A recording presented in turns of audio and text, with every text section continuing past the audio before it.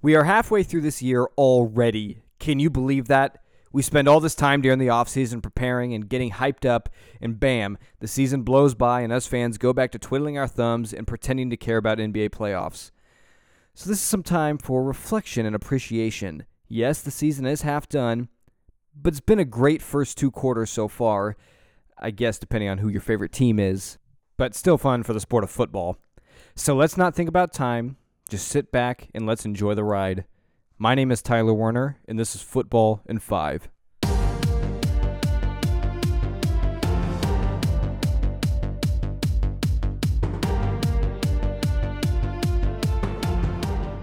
Dolphins-Texans, the battle for mediocrity at best. If Tannehill were healthy, I think the game may have gone a little different. It's hard to say, though. DeAndre Hopkins is still an absolute monster.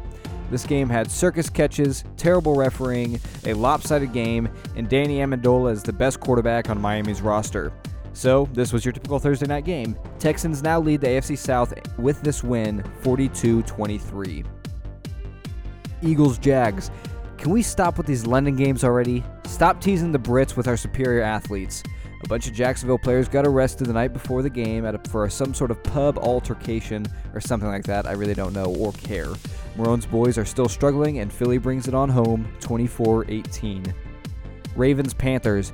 Cam Newton is back to putting the team on his back through the air and ground, just like FedEx. Carolina is still looking pretty strong without any really significant offensive weapons outside of Newton.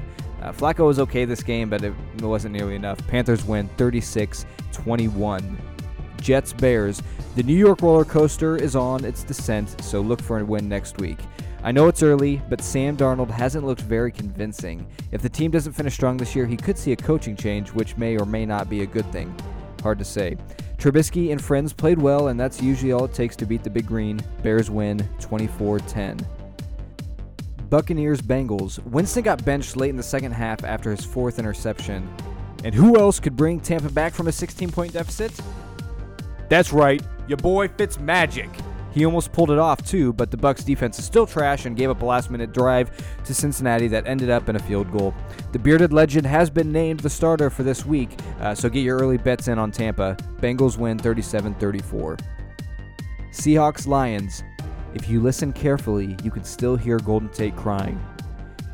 And why does Patricia always have that stupid pencil? Your paper is laminated. What good is the number 2 pencil? Anywho, Seattle's run game and defense is back. Stafford threw one too many interceptions. I expect the Hawks to continue their streak this back half and finish with a wild card spot. As far as the Lions go, probably another disappointing finish. Seahawks win 28-14. Broncos-Chiefs. John Elway may have to step aside now that Mahomes owns the city of Denver. The Broncos have a lot of issues to be concerned about that will probably get taken care of once Vance is fired. Mahomes and the Chiefs' offense is still electric and an absolute joy to watch. Kansas City wins 30-23. Redskins-Giants. When Washington takes early leads, they really are a threatening team. AP had another game reminiscent of the glory days, and the somehow worse New York team is still in shambles. There may be a fire sale coming their way before the trade deadline. This could be fun to watch. Skins win 20-13. Browns-Steelers. Oh boy. The Browns looked awful as usual, and Hugh Jackson has just been fired today, along with offensive coordinator Todd Haley. Gregory Williams is the interim coach in the meantime. Very poor management from Cleveland. Look, Jackson should have been fired this offseason in an attempt to at least make some sort of progress this season. But now we're at midpoint, and the Browns are going to end up finishing with their usual record that consists of 2 to 4 wins. With a competent coach, the Browns could already be at 4 wins right now, maybe 5. But Cleveland's season has been ruined due to the lack of action from Dorsey. But what can you expect from such an incompetent organization? On the other side, James Conner had another great game and will raise some questions around the locker room if Bell comes back this week. I imagine he'll be traded, however. Exciting times in the AFC North. Steelers win 33-18. Colts-Raiders. The Raiders' defense is so bad, Indianapolis actually had a 100-yard rusher. And Derek Carr has actually improved without Cooper. It must be nice having options that don't drop every pass thrown their way. Then again, Indy's DBs aren't anything to write home about. Also, Vinatieri broke the all-time scoring record, so congrats to him. Colts win 42-28. 49ers-Cardinals. Everyone involved in this game not named Larry was terrible. Cardinals win 18-15. Packers-Rams. A very exciting game. The Packers actually came out to play and were the better team early on. It went back and forth for a while, and the Rams took a 2-point lead with 2 minutes left in the game. The Rams kicked off, and T.Y. Montgomery decided to run the ball out and fumbled.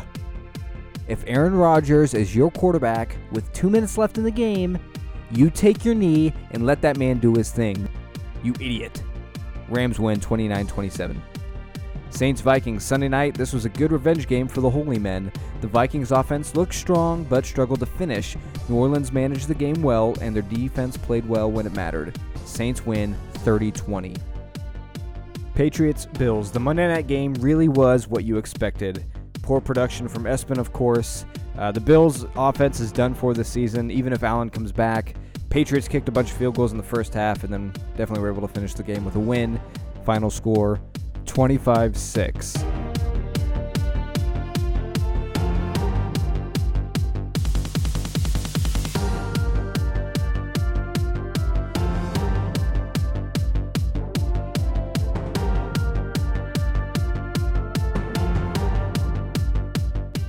Another eventful week of action, and with the trade deadline this week, expect a good amount of drama between now and Thursday. I'm excited to see some big moves. Hopefully some certain teams will get a hold of some big names, and that'll give us something fun to talk about for at least another week. And one last thing, we are doing a free giveaway on Facebook. You have the chance to win a $50 Visa gift card and an exclusive Garage Sports Co. koozie. The deadline is Thursday, so get on now to facebook.com/Garage Sports Co. Get entered into that. You don't want to miss out. As always, thank you so much for listening. To find more of our work, check us out on Facebook or our website. Music was done by Matt Reeves, and I will see you guys next week.